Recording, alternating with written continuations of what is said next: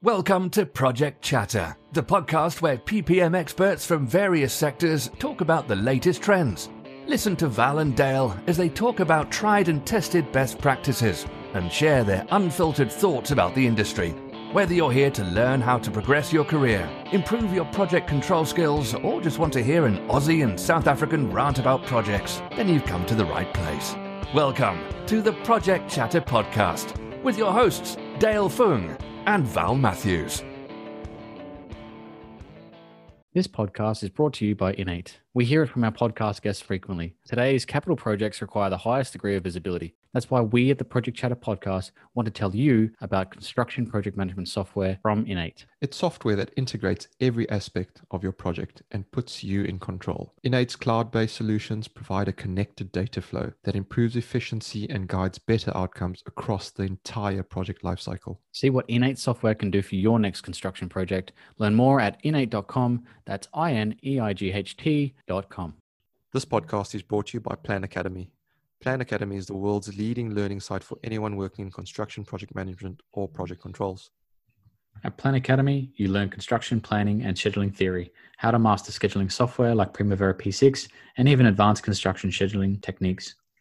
Plan Academy's courses are 100% online and at your own pace. You can learn at the office, at site, from home, anywhere. Get $75 off any Plan Academy course by visiting planacademy.com/chatter. That's planacademy.com/CHATTER. Hey everyone, this episode is brought to you by JustDo.com. JustDo is a great business and project management tool we've been using here at Project Chatter. I agree, Val.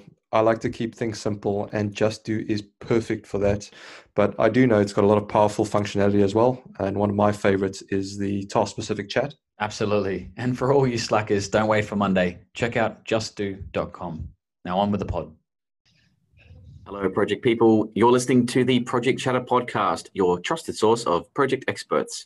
I'm your host, Val Matthews, and I'm joined by my co-host, Mr. Dale Fung.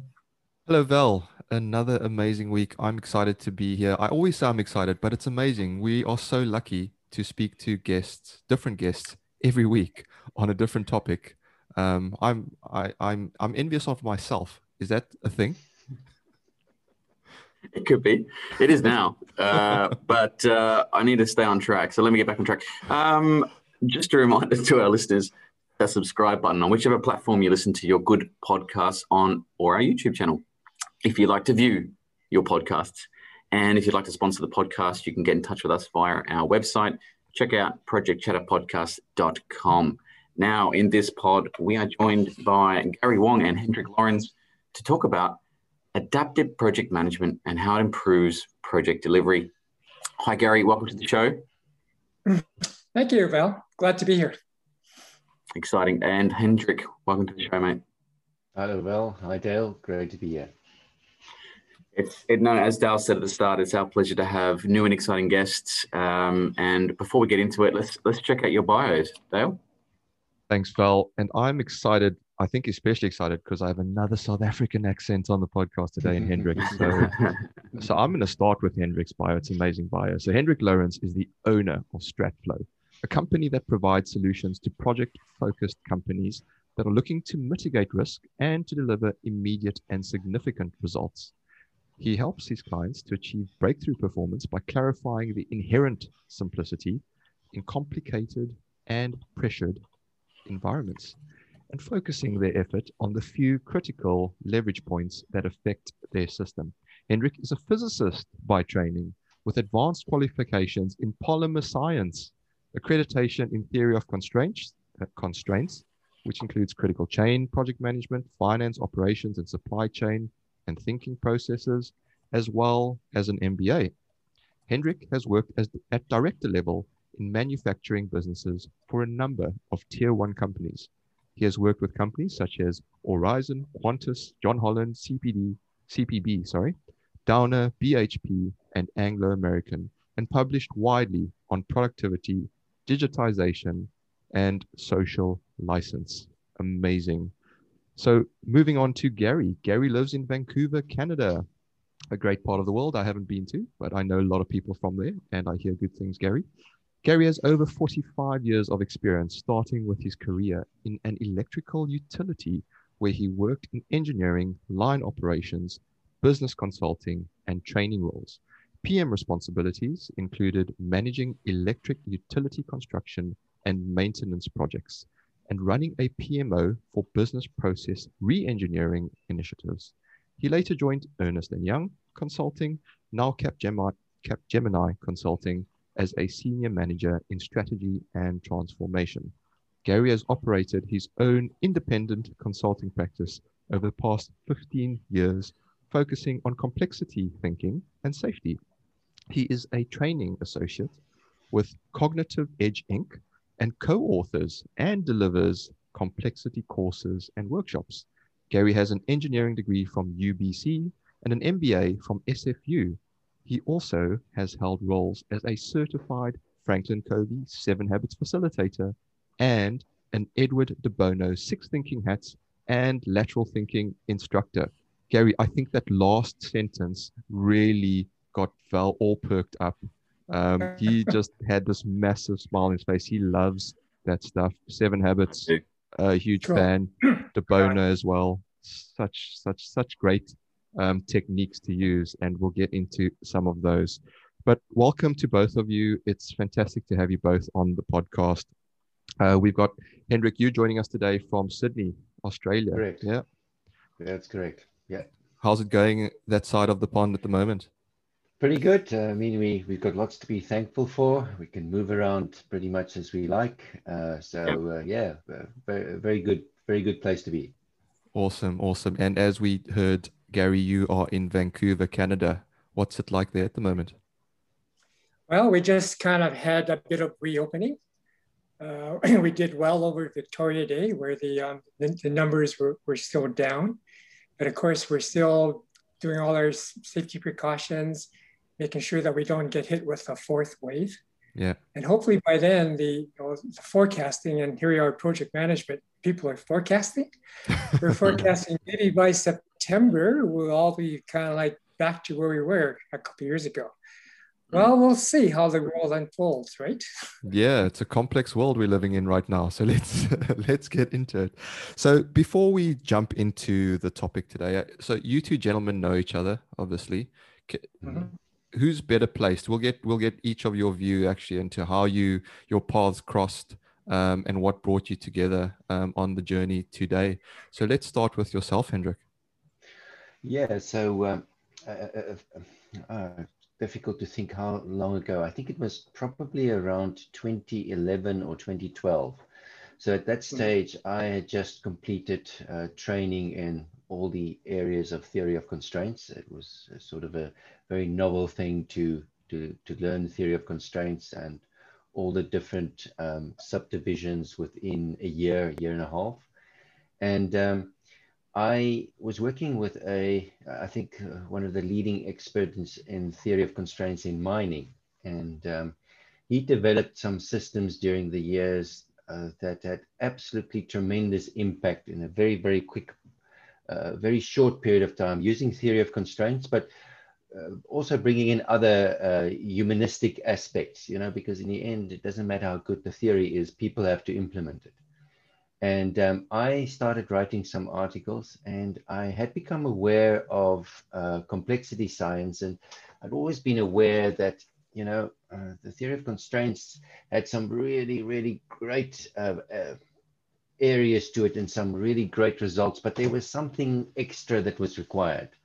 And as time went by, I started to realize it's the uncertain, it's the curveballs, it's the things that you don't expect. And there was this company called Cynefin that started talking about that. And I saw Gary was associated. So I sent the article off to Gary. And Gary made some pretty insightful comments. And I thought, well, this is very interesting. And so we made contact, and the conversation started from there. And Gary actually also introduced me to the world of safety, which and safety differently specifically, which holds that the traditional safety thinking is very good, but the real issues happen when work demands exceed the work capacity. And, you know, that's really productivity, because when work flows easy, you have the capacity to deal with the unexpected demands. So, and from there, we've worked together at various areas. That, yeah, it's been very, very fruitful collaboration. Awesome, awesome. Gary, did you want to fill in any gaps or contradict what Hendrik said? Yes. No, it was actually a delight meeting Hendrik, because we started to talk about theory of constraints and how far Elia Goldratt took it. And fortunately, he died way too early. And the thoughts were, well, when you talk about constraints, you do think about restraining constriction, governance, as well as fixed constraints, like best practices or fixed constraints. Processes are fixed constraints. I kind of introduced the notion, you know, that there are things called enabling constraints. They belong over in the complex system. So what the heck is that? And that over time kind of led us on to an interesting discussion where, you know, most of the projects that are done, particularly the major infrastructure ones, they're in what we call the order system. And apologies for those folks that are on the podcast, but on the YouTube version, I've got a little background behind me. And I kind of put that up there just to show that there were really three basic systems in the real world: complex, chaotic, and order. And I know on previous podcasts, this conversation about what is complexity has come up. So I thought, you know, as part of our banter, let's talk about what's the difference between complexity and order. And order is great because it's stable, it's predictable, it's repeatable. We have if-then cause relationships, and we can do a lot of really cool stuff, like get projects done. But then we have over in complexity, that's where the uncertainty that Hank talked about, unpredictability, ambiguity. Obviously, you've heard of the term called VUCA. Yep. And I heard Al talked a bit about Cantor, right? So we all have these different terms for it. And I think we're all kind of singing out of the same hymn book. But what we're realizing that most of the work that we get done as humans is done in the order system. And thank God we can do that. But there are times when, no, we hit complexity. So we got to be able to do both and. And when you ask that question about our project really complex or ordered, it's all about the context. And there are some projects, and mainly, like I mentioned in my bio, I did a lot of work in electrical utility construction. I would say 95% of my work was in the ordered system. Crews would get their orders, they'd go out, get the work done, do it safely, come back, and we move on, which is great. But then you can get other industries or situations where it's totally complex. And one of the cool things down in Australia is what the Australian Department of Defense put out in 2012 was the differences between complex projects and what they call traditional. And the thing that always makes me smile is they kind of said, if you've got politicians involved, they're complex. Because you don't know what politicians are going to say and do. And do we have a really good example of that? Oh yeah, COVID-19. In Australia and New Zealand, you guys have followed the science, right? And the scientists are kind of saying, and the ministries of politicians are behind that. You locked down when you had to do lockdown, and you kind of like, you flatten the curve. In other countries, Dale, and even bit like Canada, and of course go to US, we have the politicians trying to balance between, well, we got to keep things open to keep the economy going, but we got to, you know, and because of that, we've had a lot more fatalities than we should have, right? Now, who's right or wrong?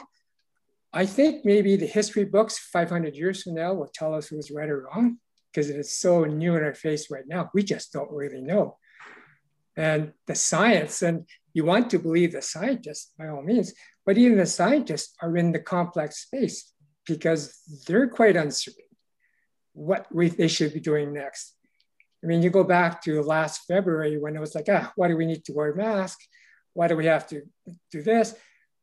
And then you find out later that, well, you know, the COVID does transmit in the air. And everybody starts getting mad at the scientists. Well, the scientists are learning as they go along as well. And this is what I've heard in other podcasts you talked about emergence. New stuff always arrives. And that's why I think as good PM practitioners, you've got to always be receptive and open when new information arrives. And that's what really kind of got us to looking at adaptive project management. Because in many cases, 90% of the time, you're in that ordered system and things are hunky-dory. But it's that 10% that really knocks you for a loop.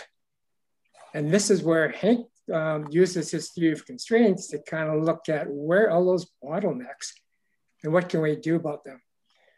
Now, the other word that we kind of use is sense making as opposed to analysis, not saying either or. But analysis, we typically do a reductionist point of view. We look down. We have this ability to take things apart, look them at individually, fix them, and put them back together again. And that works really well in the ordered system. But you can't break things down in the complex system. The analogy that I can use is, how do you can break down Lego parts, ordered system, but how do you break down mayonnaise into its parts, into its salt, vinegar? The answer is you can't. It's all entangled. You just have to deal with the whole. And that requires a different level of thinking. And so in our adaptive project management, we want to tell managers, do you gotta know where you are in your current space? Is your project orderly and running well? Or have you hit some complexity that you don't know what the heck is going on, or some politician has changed their mind on you, or some stakeholder, or maybe the client's objectives have just shifted for whatever reason, right? You will get mad and annoyed, but it's almost like that's what complexity is all about. And how do we deal? We can't reduce complexity. So how do we embrace it and how do we manage it? And Hank, that's what we kind of try to do in adaptive project management, right? That's awesome. That's awesome. My new saying is going to be, when something's complex, I'm just going to say, that's mayonnaise. Yeah. I think it's just got to stick. That Very project's good. just mayonnaise. Very good. Right. Let's jump into it. Hendrik, if we can just jump to you. I know you wanted to kind of just delve into a bit of the history of large projects and what are some of difficulties and complexities around achieving that, that iron triangle, the triple constraint traditionally, and then how that brings us to today, just to set us up, and let's get straight into it, if that's okay. Perfect. So, if we look at project management, which has probably been with us now for more than 100 years, it's interesting. There's the elephant in the room. Depending on who you talk to, you will either hear that in the last 20 years there's been no improvement in project productivity, like in large scale construction projects, or some people will say to you, well, there's been 1% a year every year. Now, if you compare that to areas such as manufacturing, I mean, manufacturing has had tremendous improvements in productivity. It's hit a plateau, but it's a very different environment. And a good place to start would be to say, well, okay, why is it so different? And just one more thing. I mean, I think it was 2015, McKinsey's brought out a write-up about large-scale construction mega projects. And I think they found that 98% of these projects cost overrun. But the average amount of the overrun was 80%, and the average slippage in the schedule was 20%. And the worst of these were large infrastructure projects. Oil and gas did a bit better, and mining on average did a little bit better compared to that. But the infrastructure projects were absolute. It's like the teams running it had no control over it. Now, it's a very easy thing to turn around and say, well, the project teams, they just weren't trained enough. They weren't experienced enough. They didn't do their job well enough. And if I was there, I am sure I could have perhaps done it a little bit better. But it's never as simple as that. So, there's a lovely little bit of work that PwC brought out, I think it was 2012, where they showed that as the percentage of the project management team that's been taught, well, if you just take the groups that have done these projects and you break them up from those, where 75% to 100% of the team had been trained in classical project management techniques, like with a PMBOK, for example, and the others were not. You find that as the percentage of training exceeds 75 and gets to 100, things like the quality and the scope and those control aspects of the project improves very, very well. But the interesting part is that there's slippage on the cost, and there's slippage on the actual timing. Now, the conclusion, I think, of that report was something along the lines that, yeah, but if you look at the PMBOK, there's very little that's being trained on the actual execution. It's like 90% plus. It's all about the traditional control, how you scope, how you manage the risk, but there's very little on the execution. And I think it is true that the execution, but I don't think it's an issue of training. I think it's something much more fundamental than that. And the point is that if you look at large projects, they're drawn up from a point of view of, as Gary said, order, of repeatability. So we know projects are different, but we do believe that we can have a sequence of order in there. And the better we are and more experienced we are, the better we draw up that project plan. But the issue is that there's a 10% or 5% that's very, very critical. It's those unknown factors that come in and sabotage your project. The problem, though, is that our organizations, whether it's a project management or a big organization, it's a hierarchical structure. I mean, it's like in the army. You need to have a chain of command. Otherwise, you know, the troop will turn around, tell the corporal, no, I don't think I should take out that dangerous position over there. You should send somebody else. So the instructions, the strategy, the plan is at the top of the contract. It gets devolved down. The translation has some errors here and there, but in general, it works well to get the resources to the right area. But then when people start doing the work, very quickly they find that the work is imagined at the top and the work is done are two different things. But but there's an issue, because all of us like to be seen as good at our job. So I'm not going to complain about every little thing that's not working. I understand that the expectation is that I will make do with what I've got. And most likely the management at the top had a good overview and they gave me what I needed. And also the issues that are developing are often in different parts. So in my department or my group of people working together, we can't see the bigger picture as to how these problems are developing. And the managers 2 levels up or 3 levels up who have the resources and can make the adjustments, they're just too far away to understand what's really happening there at the front line. So we have this asymmetry of information. Downward flow, reasonably good. Upward flow, not good. I mean, how often have we heard a senior executive in court saying, I had no idea it was going on? And then everybody sniggers, but it's most likely the truth. They had no idea what was going on because the system just naturally develops in a way that bad news won't travel upwards. And you know, if you're a manager in the front line, you might hope or believe that you can still call this project back. You can claw back what you've lost. It's like when people start doing illegal trading, you know, it's like, well, I'll make a bigger bet and I'll make a bigger bet. At some point, I'm going to double or quits. At some point, I'm going to pull it back. So we've got this problem in the asymmetry, and there are many other problems also, but I think that's some of the main problems. Gary will add in a little bit more. So what I found very useful is that if you go into a project, and very often, by the way, you get called in because some senior executive have seen safety issues cropping up. They can see, they've experienced enough to see that something isn't right. Contractors are taking chances. And then they call you in to come and look at the safety. And as you start going, you find out that it's actually work is difficult and contractors get paid for work that's done. So they also have an incentive to report that I've completed 50%, then I get paid 50% of the allocated number. So it's they're incentivized to ignore sort of the quality issues. People are going to go, especially if it's a built-up environment with utilities, etc.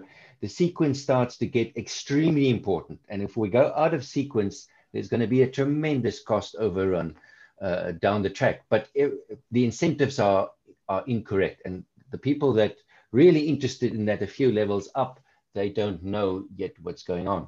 So I found that when you go in and you break up you have interviews with people at the same level of seniority. So you talk to the engineers separate from the designers, separate from the frontline contractors, separate from the senior management project team.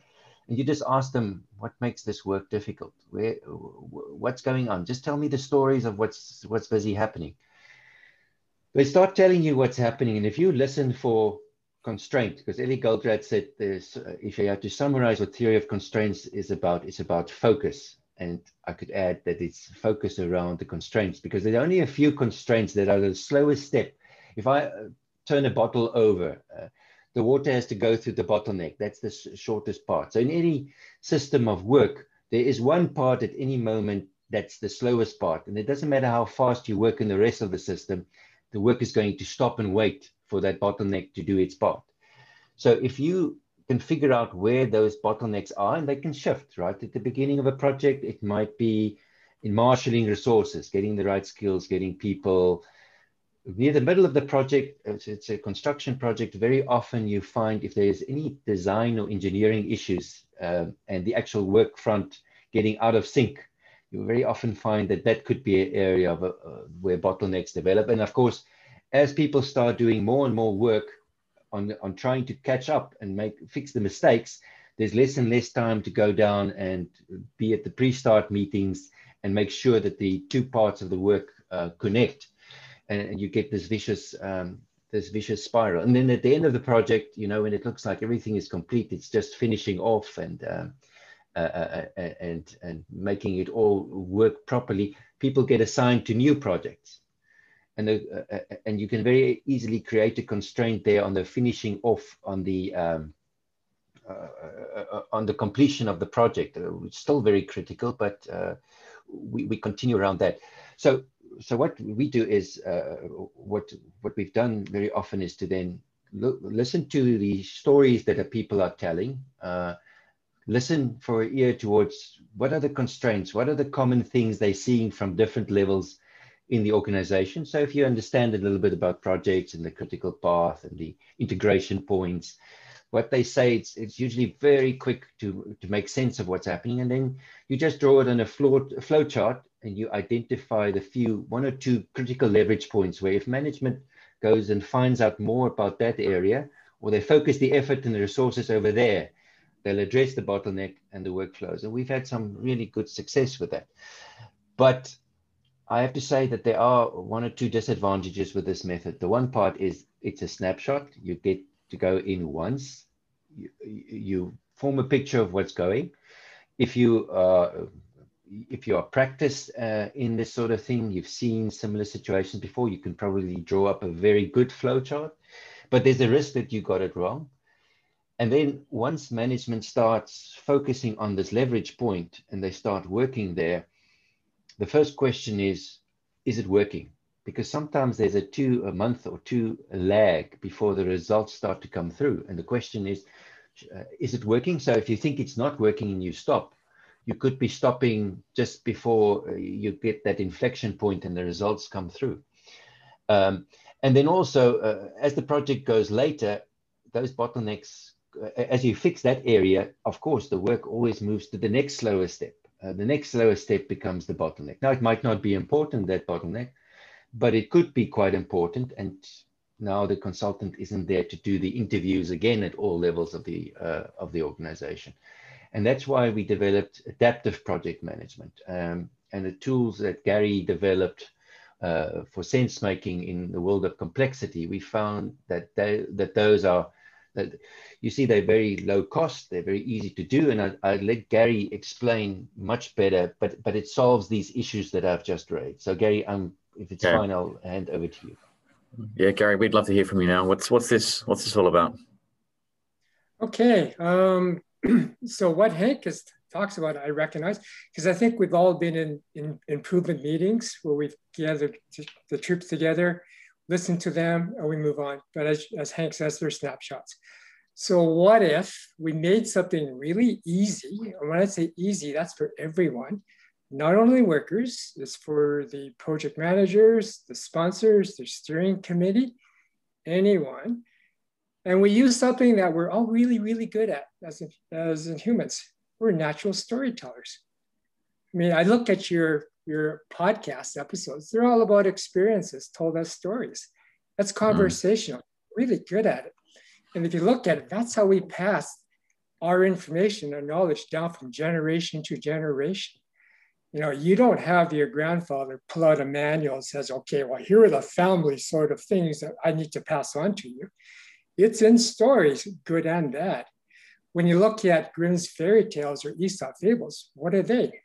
They're just all lessons learned. In many cases, these are kind of like don't eat the poison apple sort of messages, which is fine, but they do have an impression on the people going forward. What we have, and Cognitive Edge has developed, and so this isn't something new. It's been going on for over 10 years. It's a piece of software that Dave Snowden created called SenseMaker. And essentially, SenseMaker is just a way of collecting stories. So now we can go from where Hank is and having these little individual snapshot meetings to like, can we collect stories 24/7, 365 from anybody? And the answer is yes, because my God, the internet's in good enough state. We're in cloud computing.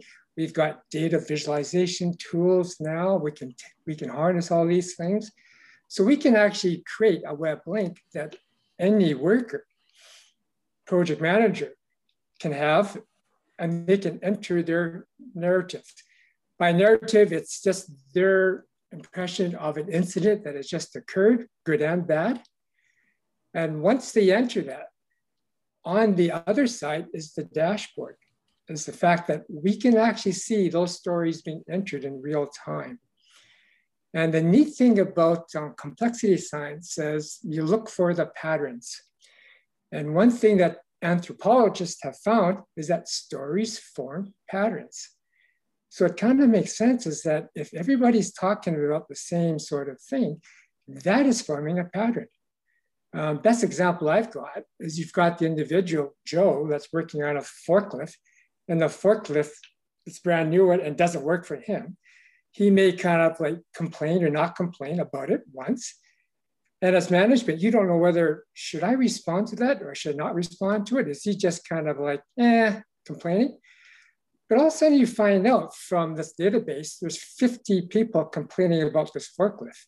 Does that grab your attention? Yeah, because all of a sudden, like there is something that is raised on its own, very visibly, an issue that needs to be addressed. It's about forklifts. And that tells you, go like, does that happen to be a bottleneck that Hank is talking about that we need to address? So the fact that you always have current information about what's happening during the project, how valuable is that? How often have we, when I've talked to project managers, what keeps you awake at night? What keeps you awake at night is those problems that I haven't been able to solve. That's true, because if you can solve those problems, they're in the order system. Take care of them. Once you can't resolve, they're in the complex, because maybe you don't quite know what the problem even is, or you're dealing with what we call unknown unknowns or unimaginables or unknowables, all those kind of creepy things that are out there. So you need to engage the whole workforce, with their collective wisdom. So I said, what's happening here, guys and gals? What do we need to look at so we can address these things that's kind of hitting us? So we can do that, and it's pretty fast. In a previous podcast, you were talking about balanced scorecard, Dale. I kind of thought balanced scorecard is a good idea, and I've done lots of those, but it is kind of lag. So in terms of a baseball game, for example, The balanced scorecard tells you at the end of the game who won or lost. We can do better. We can do scoreboard. Oh, at the end of the 5th inning, this team is ahead of this team. It's 4-3. So you get an idea of where you are. But I think where we really, really want to go to is dashboard. What is happening right now with the guy that's at the plate? What's the count? What's he up to? And particularly if you're driving a car, you want a dashboard with currently what's happening, all the information in front of you. Now, sensors are awesome. We actually have them in the mechanical, electrical devices. So we know when machines are overloading because they'll tell us. Alarms will sound if things are boiling too hot. But what we need to now do, and we can, is that we need to engage humans as sensors. We actually have that spidey sense. And I always, I'm a Star Wars fan. So it's kind of like, I've got a bad feeling about this. No sensor machine picks it up, but I'm going to go, yeah, I got a bad feeling. So if you say that, now it allows you as a project manager to get ahead of the game. We get what we call this early detection. We get those weak signals saying that I think you better pay attention to this before it really goes off the rails. One of the really interesting examples is what we just saw in the Suez Canal. We had the Ever Given tanker block it. How does that impact a major infrastructure project, for example? I mean, most people would probably don't even think about it.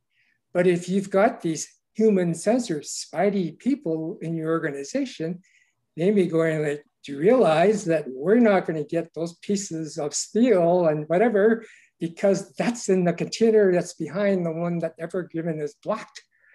What does that kind of mean? It allows the project manager to kind of go like, we got to get our heads together and figure this out. What is our contingency plans? Now, you did not in your initial risk estimation sort of stuff think about that sort of an issue because it's unknowable, it's unimaginable. It just happens. So for all the best effort we try to do in risk estimation, it only can go so far. And when you look at risk, we often talk about risk in terms of known unknowns. We know about it, but we don't know when it's going to happen or how big it is. So we put probability against it in terms of severity, right, and frequency. Well, what we got in the complex domain, we've got unknown unknowns, like I said. Well, they're not probabilistic. And if they do occur, typically they'll come as a surprise, and they'll also come at a magnitude that you did not expect. And the common term that we use is black swan or black elephant, if you want to use the animal menagerie. That's what we're trying to do to help project managers.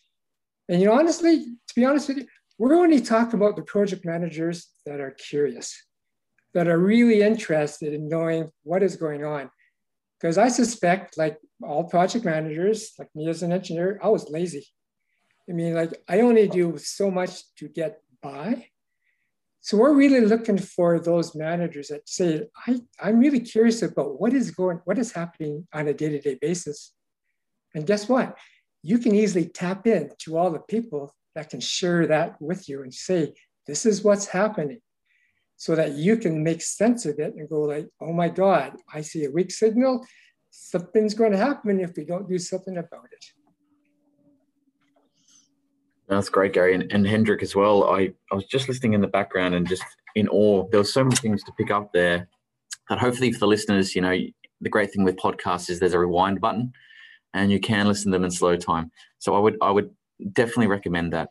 And specifically as well around the sense maker piece, that really triggered my interest around, not just the human sense piece, but kind of measuring and monitoring patterns in narratives, because you're right. I think project managers are great storytellers. They have to pull together so many different pieces of information. They have to influence, they have to chart, they have to make decisions on that. And 9 times out of 10, all we are doing really in projects, and maybe this is part of the issue, is we're looking at those balanced scorecards, those numbers that lag or don't provide us any kind of indicative interest in the future. And I guess one of the things that project managers always get charged with is the crystal ball method. Is you are there to provide me certainty in the forecast of the future of this project. And somehow when they get it wrong, we're all shocked and surprised. And I guess that's really interesting, your points there. I do want to go into the detail though. So we did say this is about adaptive project management. How does that affect directly project delivery? I mean, if we could break it down into subsections, I know we have talked about it, but what is the correlation, and what do you think would be the biggest bang for buck in terms of shaping and improving some of the project success rates? Because obviously we've got some incredible stats that Hendrik rattled through before, which I think aren't going away because projects are getting more complex as we go on.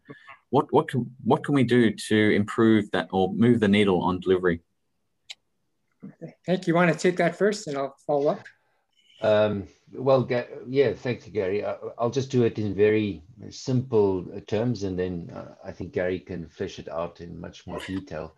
So what Cognitive Edge developed years ago was something called SenseMaker, which was a fully fledged program where people capture stories in, and that gets through to a kind of a dashboard where you look at contour maps and things start developing. But of course, one of the issues is if you are a project manager and you've already expended a lot of money, to suddenly now budget for another big number is not the easiest of things to do.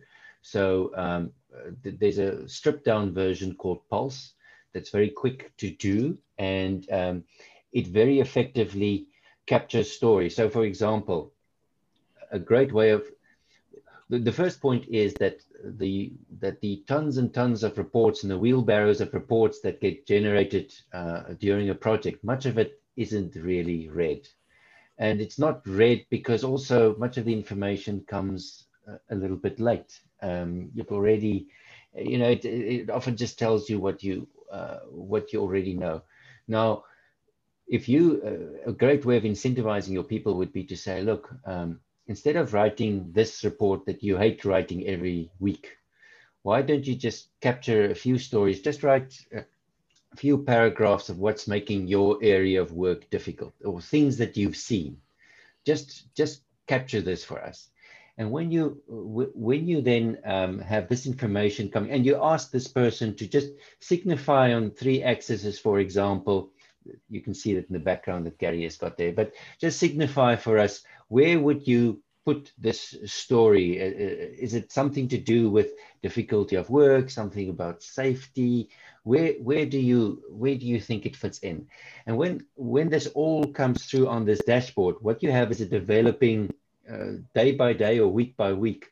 You have a contour map where certain peaks are starting to develop, and it tells you it tells you that something dynamic is happening inside your organization. So because the stories capture the culture, it captures what people are talking about.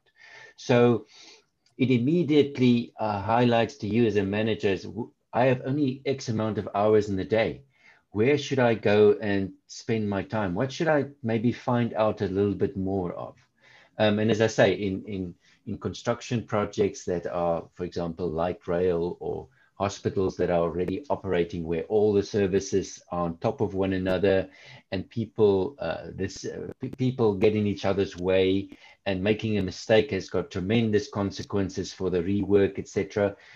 You will most likely find patterns of a certain kind developing, where in other environments, more open, the traditional road building, you'll find them typically developing in other areas. But again, what we talked before was, you are worried about those hits to the system that affect the bottleneck. And when something starts to slow down, maybe it's just the technical debt that's starting to build and you don't know about it. You're going to find out about it, but you're going to find out when the cost is already baked into the cake, where you could do nothing about it. And this is the kind of guidance that we're talking about. And what this also does is it changes the conversations that you have at the project meeting. You're starting to have discussions about what's coming down the track.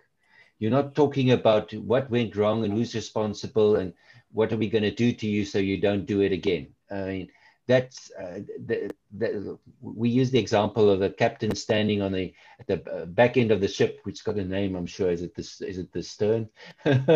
Standing, and he analyzes the wake of the ship coming past, versus standing at the front and saying, we're going in that direction. Everybody align. That's where we will do the attack. It's a totally different frame of mind, and that's why we call it adaptive, because there's an iceberg. Turn to port 30 degrees immediately. That's a totally different way of managing your project from, oh dear, what pieces of ice are coming past the back here now? Who's responsible? And that's the benefit, and I think that's what Gary can. So it's a map. So it provides a map of the future of some uncertainty. It's still uncertain, but it's much less uncertain than you waiting for certainty. Yeah. Okay, Gary, I'll hand over to you. Right. So what I'm showing on my background here is the dashboard. This is a real-time live dashboard. And if somebody were to enter a story, each story there is a dot. That has the ability to actually reshape those contours. And the nice thing about this is that we can actually do time shots. So we can say, what does the map look like this week compared to what did the map look like 2 months ago? And that's how we kind of monitor as well, are we making progress? Because the change intervention question becomes, where do we want fewer stories, like in that red X area, which is not where we want to be? And how do we get more stories over the green check mark? And typically we're in front of PM decision makers. We don't give recommendations. We can just pose that question and they will know, oh, this is because of this rule, or this standard, or this policy, or way. And we say, that's great. That's where then we need to go look at to kind of see how can we shift how those stories are going. Now, the other power of SenseMaker is the ability to really go down to the actual source. So if you were to click on a dot, you can actually bring up the story that was shared by whoever entered the story. So you can read it because that's the context. In big data, we get the who, the what, the where, the why, but we don't get the why question answered. The why question has context. This is what Tricia Wang, ethnographer, called thick data. What we call it in Cognitive Edge, Dave Stoner calls it, is rich data. Why? Because we get a whole pile of real narratives that we can look at to make sense of the situation. That's the real thing about it. And we also have the nice ability of talking about psychological safety without having to talk about psychological safety. Why? Because everybody can enter a story anonymously. And when I say anybody, I'm including the project manager who wants to enter a story saying, well, my superior just did this, and express his concerns and issues about that as well. And it could be a board member entering a story as well, saying, why am I always getting this sort of bar charts, which don't tell me anything? Well, the difference between the bar charts, typically, which are Likert scales surveys, and the bar chart you're seeing in the top left corner, if I click on the bar chart, all the stories that make up the bar chart show up. So you can actually read them and go like, oh my God, this is what really is happening on the ground floor or wherever in the whole organization. So it gives you, again, a lot more way of looking at the data and slicing and dicing it as well. That is awesome. I love the analogy of the scoreboard. And it'll sound like I'm making this up, but literally yesterday I was out walking and I was thinking, you know what? We need something like a cricket scoreboard. And for anyone that knows cricket, it's extremely boring, but I love a test match. It's over 5 days, right? But you can turn on the TV at any one of those days and you see the scoreboard, the scorecard, whatever you want to call it, and you know exactly what's happening in the match, right? Because it's live, the data's there, it gives you the full context. And cricket is complex as well. A lot of people don't like it, don't understand it, find boring because of its complexity. I love it. But I love the analogy there, Gary, on the scoreboard. I just had a couple of comments as well around, is there this notion that complexity is somewhat skewed because people might look at the value of a project or the size of people on a project and say it's complex? Is that sort of a wrong way to look at it? And is this often what executives look at and go, oh, it's costing, £1 billion or dollars, henceforth it's a complex project, and that 100K one is a simple one? Is that something that we fall into a trap of? One. Mm-hmm. And then secondly, I was just wondering, you mentioned adaptive project management a lot, and I was starting to think, well, in order to steer your team based on the icebergs coming analogy, we need to create agility. So how do we then create that agility? Because that isn't a natural thing for everyone, particularly if you on an oil tanker, that's really difficult to move. So I wonder if you have some insight into that. And then just a third one, just to throw it up and make this a really complex question. You see what I did there? A lot of what you're saying, just to clarify, this requires data input. And is this someone sitting at a computer or multiple people, everyone sitting and typing in what they're doing? Or on a previous podcast where Val went, oh, wouldn't it be great to have a Siri listening into the room, collecting all of the conversation and it automatically forming it and putting it into this dashboard? So I know there's a lot built into that question there, but let's go stick with you, Gary, first, and then Hendrik, maybe you can follow up after that. I will answer questions 1 and 3, and I'll let you talk about agility, okay, and stability. Yeah, I'm happy to do that. Let me start by the last question, number 3, is again, we want to make it easy for people. And what we make it easy is that if you're a person in the field, you actually can have the SenseMaker app on your phone, on your device. So you don't have to be keyboarding in, which is really difficult. You can actually do a voice recording. You can take a photo to capture what is happening and what you want to talk about at a particular time. Typically, it's some sort of decision that you're going to make. So you take a photo or a voice record that. And a lot of people going, well, why a voice recording? Well, it's because we're sense making. We're more interested in the patterns that have been formed going up at the system. Now, if you want the detail of what's the context, click on the dot and you can listen to the voice recording. In fact, we recommend to decision makers, look up, don't look down. Because as soon as you go looking down, people are going like, well, who said that? What, and they're, what happens? The blame thing kicks in. Yeah. So we say, no, let's stay up, because you start blaming this person, all of a sudden, like, you blame 40 people. What does that tell you? It's not really the people, it's the system. So we want to keep them up there. But you always have the ability to go back down. So again, it's making it simple for that. The first one is we often get mixed up with something that's really big as being complex. No, it could be just really, really complicated. Good example is that if you're going to build a new jet plane, that's complicated. If you're going to, a lot of engineering projects are complicated. What's complex? It's being a kindergarten school teacher. Why? Because you have no idea what those little kids are going to be doing. Kids are what we call dispositional. But that means you think they're going to behave this way, but you don't know if they will or not. Why? Because of emotion, because most of us make decisions emotionally. We're not rational decision makers. We're not, little kids aren't going like, I think I will kind of like do a must and want sort of rational decisions here and objectively, pick my choices. No, they react emotionally. Most of us do that as humans. Why? That's because it's easy to do and it's fast to do. So kindergarten schooling is complex. Why is building an aircraft quite complicated? Well, because you've got an idealistic future state. You know what the plane's going to look like at the end.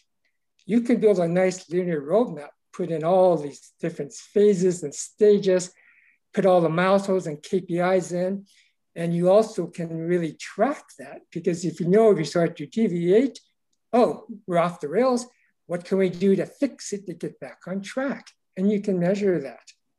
So we measure in the ordered system. With being complicated, we can only monitor. It's over in the complex. Okay, does that help there? Yeah. Okay. Okay. Hendrik, do you want to talk about stability and agility?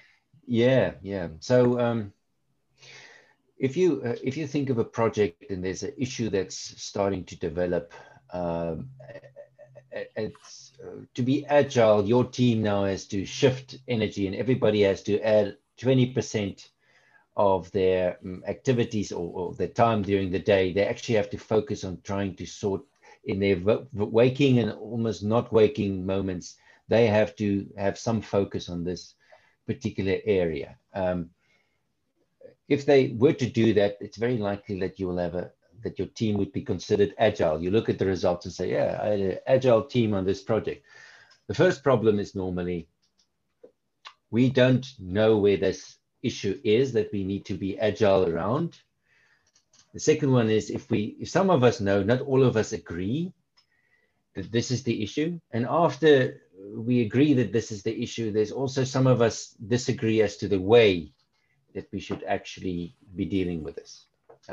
So there's a whole lot of things, and some people will actively not do what we as the manager maybe think should be done because they don't see the problem the way that we do. Now, one of the things that I've seen very clearly is when you have these story examples, and let's say you're in a project management team, there's an issue that's starting to come up. The most powerful way of making that top team work together around this issue is when you confront them with the stories, 3 or 4 or 5 from people that are working around that issue. And there's some amazing stories about, people heartfelt, emotionally stating the misery that they're in because of certain things that are just not working. So one person says it, maybe it's the person. 2 people say it, maybe we employed a lot of bad apples. 5 people say it, it's like, oh dear, I've seen this thing before. This is something big. And that emotional connection with, oh dear, there's something going on here. We better do something. This is going to be a problem. That's the best way of getting the alignment of the team going in that certain direction.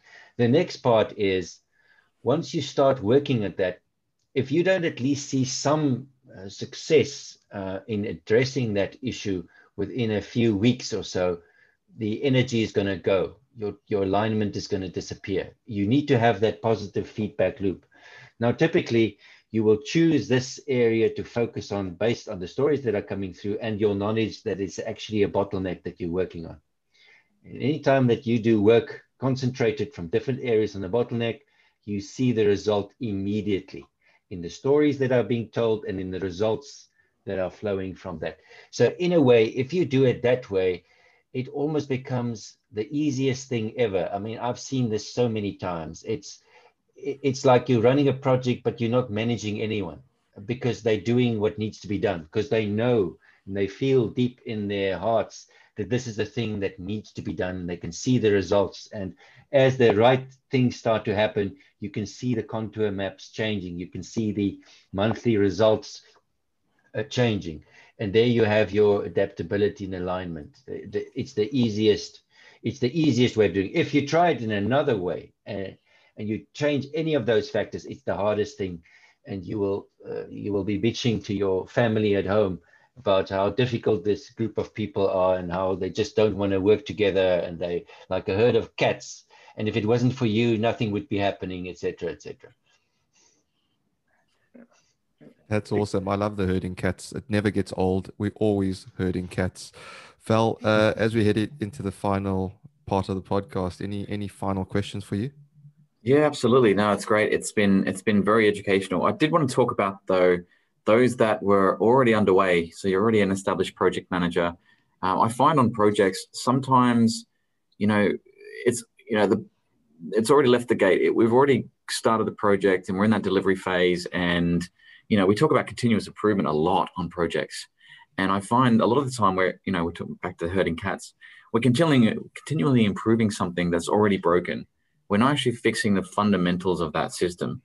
And that's because it's complex. Again, it's like putting Lego in the mayo, and that's not going to be good for anybody. So how then does someone who's already an established project manager decide to become an adaptive project manager? That could be for some of those listeners, a new skill set, a new mindset, as you put it. How do they go from regular Joe to adaptive project management extraordinaire? Hendrik, I might start with you if you've got any insights there.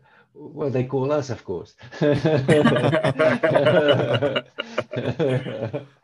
No, so look, I mean, it's a mindset. And one of the fascinating things is that Eddie Goldratt mentioned when he wrote his book, The Goal. He wrote of so many cases where people read the book, they decided they had a painful issue, and they went and they tried various things that he recommended, and they got the results, and sometimes better. So there's absolutely nothing, after hearing what we've discussed, it's nothing of what we said is rocket science. It's just really, if you think of it, it's really simple things. It's just being open to the fact that not everything is ordered, not everything can be scripted, not everything can work well through the command and control chain. We must have it. I mean, I would certainly not recommend that you get rid of that. That would be a disaster. But we need to augment. So keep what's good and add the bits that you're missing. And the bits that are missing is having a, shall we say, having something that tells you at the earliest moment possible what's busy happening and what's busy changing. So you can be the captain at the front and not at the stern of the ship and reacting. Because once you go into reaction mode and then your meetings take forever. They're dissatisfactory because it's complaints, it's blame. It changes absolutely zero about what's going to happen tomorrow. So if you just have your meetings like we are going to have them forward focusing, we want to go in that direction. I mean, if you can get to that point where I know we want to go there, the rest actually becomes easy. That's my contribution. Gary? Our starting point advice would be, where's your map? Do you really know what current reality is from the people that are actually impacted by this particular project? I think we should collect some stories and build us a map, because if we're going to navigate to some sort of a project vision end, we need a map to kind of figure out where are those hills and those valleys that we're going to encounter. Let's kind of build that particular map and start from there. Now, just if I can quickly point out my little visual in the back there, this is the Cynefin framework. I'm not sure if you're familiar with it, but the Cynefin framework that Dave Snowden developed is really coming from the 3 systems order, where he split into complicated and clear, and we have the complex and the chaotic. The question that I always get asked is, well, what role should I play as a project manager? And their answer is, you get to play many roles, depending on the context of today. Typically, you're going to be in a complicated domain. Why? Because you're an expert. You kind of know how to run projects. And hopefully you stay there 95% of the time, and things are kind of boring and they just work. That's where you're achieving and you're just moving right along. You've got your workers on the front line asking you questions like, Dale, why do you here? Well, that's where you put on that expert hat, and that's the role that you play as well. But then there are times like, oh my God, we're hit by something I don't understand what this is, or the politicians have just kind of they've just locked us down, whatever. What do we do with that? Your role then is to put on a catalyst and kind of going, I think we need to engage some more folks to understand this. But when you go into the complex domain, you're no longer in a command and control. You're more into a synergist, facilitating role. You're really there to be, and I've heard the word on many podcasts, a humble sort of person. Listening, using the 2 ears that nature gave us, opposed to the 1 mouth, and listening to find out, because chances are it's the folks that are in the organization that really know what's going on anyways. Why wouldn't you want to listen to them? And that's what we call the red loop. You're constantly in a loop, depending where it is. And that's why my question always would be at a starting point is, where are you in the red loop? Now, if it is so bad and things are so off the rails, you may have to go into the blue loop. If you look at blue loop, you actually do a shallow dip into chaos. This is sometimes we call disruptive innovation, but you may have to blow things apart because people are so tightly holding on to their old paradigms and views, they can't shake that away. We have to help them to let go so they can join in and explore and be creative and co-create with the rest of us, right? So this is a very dynamic stuff. Adaptive project management is very dynamic as well. No, they're great insights, and I appreciate that. I mean, this is the first time as well, I think I've seen, just storytelling mapped out with some type of topology or contour lines. I thought that was a really interesting way to demonstrate that. So if anyone's not seeing these pictures, I highly recommend either checking the YouTube channel out or going to your website. But it's really, really interesting. Dale, over to you, mate. Thank you, Val. I also find it fascinating, Gary. I love that you've given us some bonus bits with your change of background there as we've gone through. So as Val says, check out YouTube if you do want to check out some of the visuals there. They are pretty cool. But again, you can also get in touch with Gary and Hendrik on LinkedIn. So, and there's websites we'll post in the show notes as well. Gentlemen, this brings us to a special part of the podcast. It's our feature. It's called Defend the Indefensible. Before we get into it, we will let Val go. He needs to go put his makeup on and get ready for his day. So Val, we'll let you go. Thank you very much for your time. Thank you. Thanks, gentlemen. It's been an absolute pleasure. Let's keep in touch. Thank you. We'll do that. So off you go, Val, to put your makeup on and your lipstick and have a fantastic day. Defend the Indefensible. It is inspired by some of the ridiculous statements we hear every day. And for this, I'm going to hand over to our in-house guru, Mr. Martin Curriston, because he's going to give you a ridiculous statement and you have to defend it for 30 seconds. So Martin, seriously or just as a joke? Well, you can decide depending on what he throws at you. All right. Yeah, thanks, Dale. Yeah, as Dale said, we're trying a little feature where we defend a ridiculous statement for 30 seconds. So if you're both ready and keen, let's make a start. I'll do one each in the interest of fairness, starting with Gary. So if you're ready, you have 30 seconds to defend the following statement. Chaotic projects are the best type of projects to work on. They're just more exciting than the orderly ones. Discuss. Yeah, chaos is great because it means total freedom. You can go anywhere you want and maybe break a few rules, maybe break the law. Let's do an insurrection. Who knows what's going to come out of insurrection? Maybe we'll get a better democratic system because we broke down the barriers. Brilliant. Very convincing there.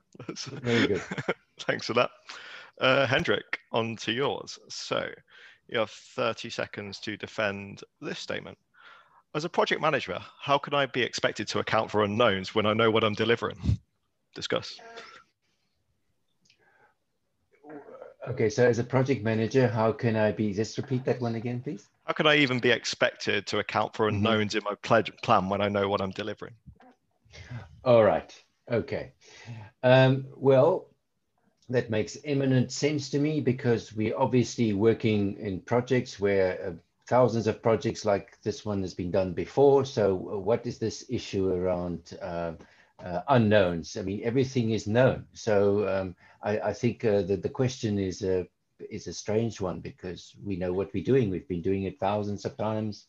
There's nothing new really under the sun. Nothing that can surprise me. I'm expert. Brilliant. Thanks a lot. Thanks for being good folks. That is awesome. A little bit of fun at the end there, Hendrik and Gary, and thank you for being good sports and taking part in that. As we head into the end of the podcast, I'll come to each of you just for your final thoughts, perhaps, that you want to leave the listeners with. Gary? Yeah, one thing about complexity is don't think you can reduce it. every time you actually create a new relationship, your complexity goes up. It's kind of like you just got more dots to connect. So if somebody says to you, or a consultant says to you, a big consultant says to you, we're going to reduce complexity, what they're saying is, okay, think about relationships that you guys have. Which one do you plan to ignore or try to cut? Well, by the way, you may want to try ignore and cut it, but that doesn't say that the other person is going to ignore it and cut it, and they may come back and bite you later when you least expect it. So always be aware, complexity is always on the rise. Complexity is always on the rise. I love that. Hendrik, any final thoughts from yourself? Yeah, Dale, I think I'd like to talk about, we live in a world of technological breakthroughs and IT and artificial intelligence, and there's always pressure on projects and project managers. Are you using this software? Are you using that software, et cetera, et cetera? Look, I've seen in my career, especially around mining industry, that if the fundamental model or your framework of what you think is happening and how you make sense of the world, if that is not in touch with what actually is happening, more software will put you in deeper trouble much faster. So there's much more to gain by just understanding what's happening, capturing what's available in people as sense makers, understanding when you're in the audit, understanding when something comes from a little bit outside, and then adapting people to that by creating an environment where they can deliver and align and adjust.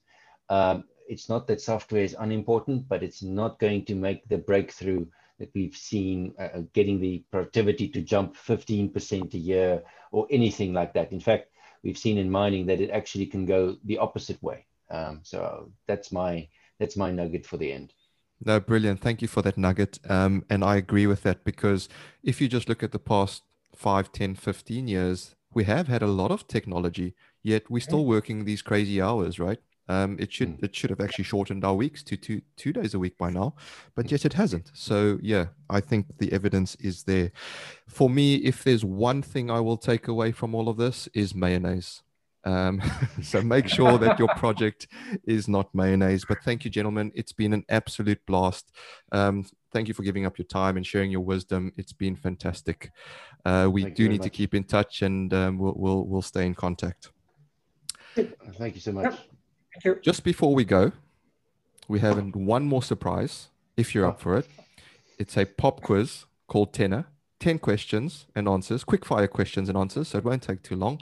And you should know the subject matter very well. For this, I will hand to Martin to take you through your paces. Yeah, thanks. As Dale said, nothing quite as complex as what we've been talking about there now. 10 questions, all about yourself, quick fire. So if you're ready, let's make a start. We'll start with Gary first and then Hendrik in terms of order. So, okay, number 1. Gary, what's your morning routine?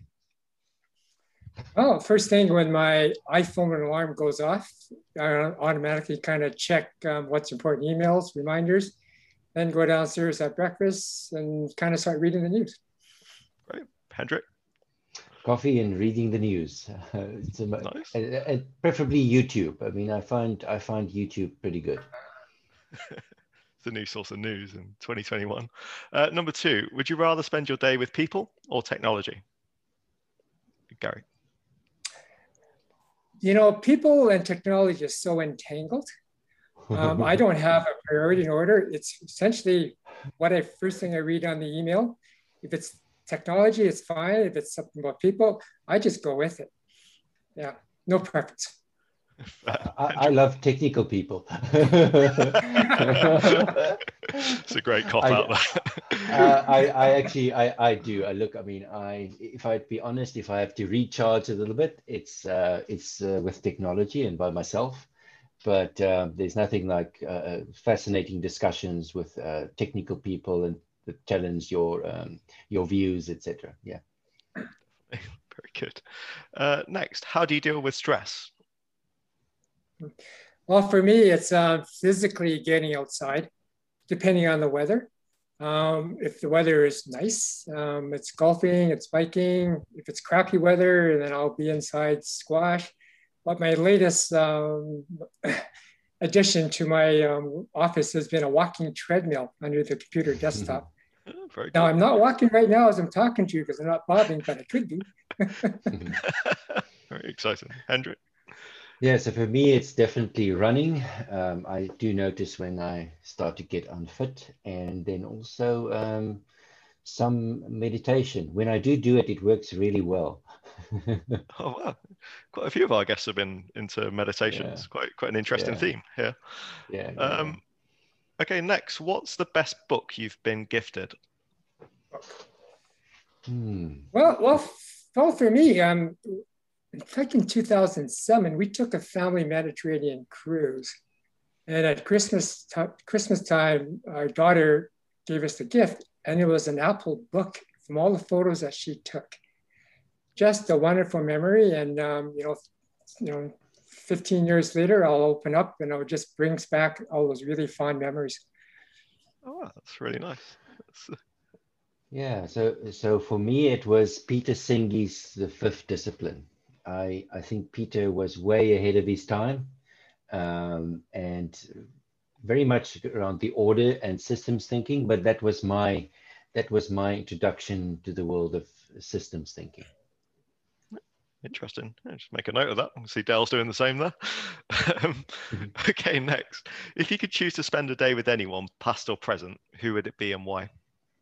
Yeah, okay. There's a bit of a vacuum in my family history. I heard a lot about what my grandfather did when he first arrived in Canada back in the turn of the 1900s, but I never got to meet him. So there's a gap there for me. What I would love to fill, just spend a day with my grandfather saying, how did you help all those other people that were coming in from Canton, China, get settled into Canada? Because he was a conduit to help them get settled. And there's I'm sure there's a lot of stories that are contained from what he could tell me. Definitely. It's fascinating. Ooh, that's a difficult one. I think I'd like to meet Attila the Hun because he's so misunderstood. No, I don't think so. No, perhaps not.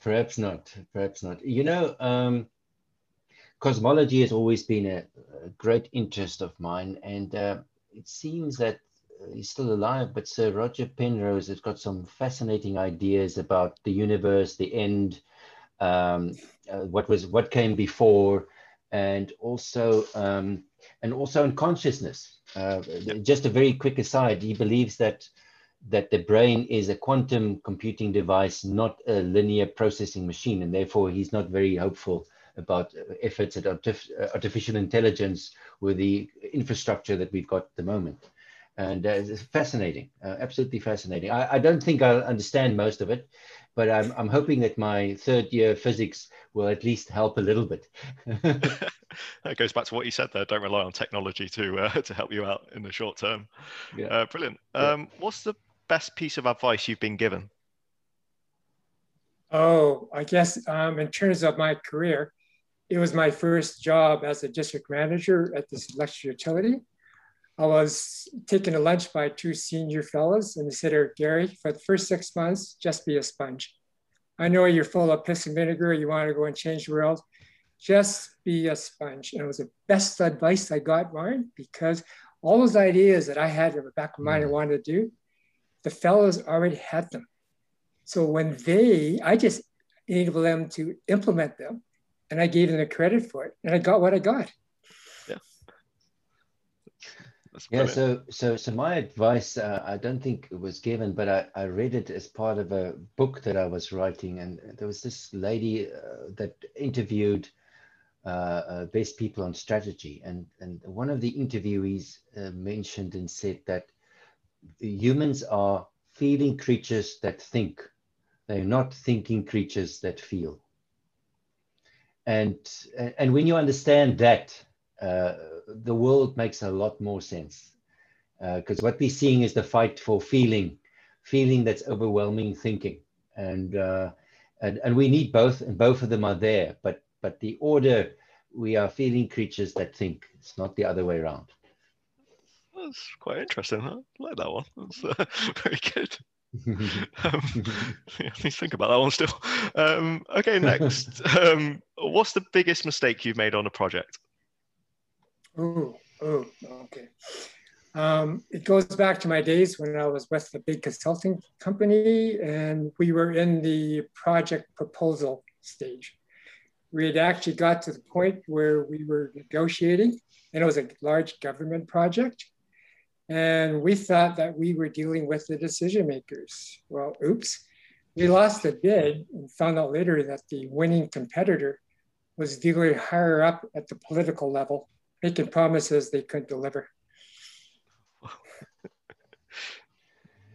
Yeah, so a similar one in our example is that there were some big government projects that came up for tender, and we went to great trouble taking the representatives through everything that we did, etc., and we really made an effort of it, and I think we did a really great job.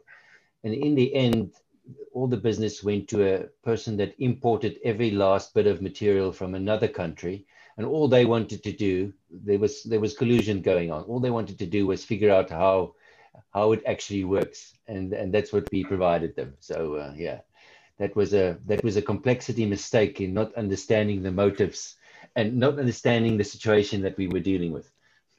Yeah. It's important. Know your stakeholders. It's the key theme. Yeah. Brilliant. Yeah. Okay, next, almost there now. What advice would you give your 10-year-old self? Oh, okay. 10-year-old self. Well, I think it would be trustworthy. So people will learn how to trust you. You cannot go up to a person and say, trust me. That's a choice that other person will make. So how do we do that? Well, I think you've got to build character, Gary. In other words, be honest, be humble, keep promises, and also build a really good set of competency skills. Definitely. This is a really tricky one, because I think in a way your life develops in a way based on the experiences that you've had, and I once heard somebody say that it's amazing, this new job I had, it's perfect. I mean, I've worked at 3 different companies before, and they each perfect for this position. Isn't it perfect that I got this job? And I'm thinking, no, you got the job because you had the 3 companies that you worked for before, and it showed up in your CV. So in a way, I think one shouldn't stress too much about the direction that you go, as long as you're always learning and it's interesting. I think what I might do is perhaps to have tried to specialize in the direction a little bit earlier, but I'm not so sure if that would have been much better, because again, we wouldn't have been sitting here, because my point of my development of my career to where we are sitting here today, I think needed all of the detours that I did out of a point of curiosity and boredom. Very good. Thank you. Next, what profession other than your own would you like to have attempted? I probably would have become an accountant. I was good at the numbers. I can move paper around, good at spreadsheets. It probably would have ended me up where I am today. But instead of having an engineering background with an MBA, I would have become an accountant. But I don't think an accountant can go back and take engineering. So I'm kind of glad I went the route that I went, engineering first as a background. Yeah, it definitely opens more doors. Hendrik? I would have become a investor, but not a fund investor working for a big company, a total contrarian investor. Because I've seen all the big trends, I've seen them early. I haven't made any money out of them.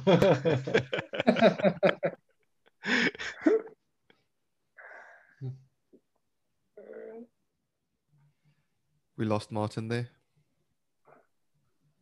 Uh-oh. Are you back, Martin? Okay, last one. Sorry. Apologies, back in the room. Last question. If you had $1 million to spend in a day, what would you spend it on? Is that in a day or per day? In a day. In a day. Oh, I thought, okay. Well, I guess number one is $1 million in a day. Well, I guess, first thing that comes to my mind is I'm worried that somebody's close to me is going to get kidnapped and held for ransom because they want that $1 million. So I'd probably immediately set up some sort of a trust fund, stick the money in there with the stipulation that money can't be used to pay off the ransom. Then I got some time I can think about. And I would take that money and I would invest it in some way as opposed to buy something for some simple pleasure. So very orderly.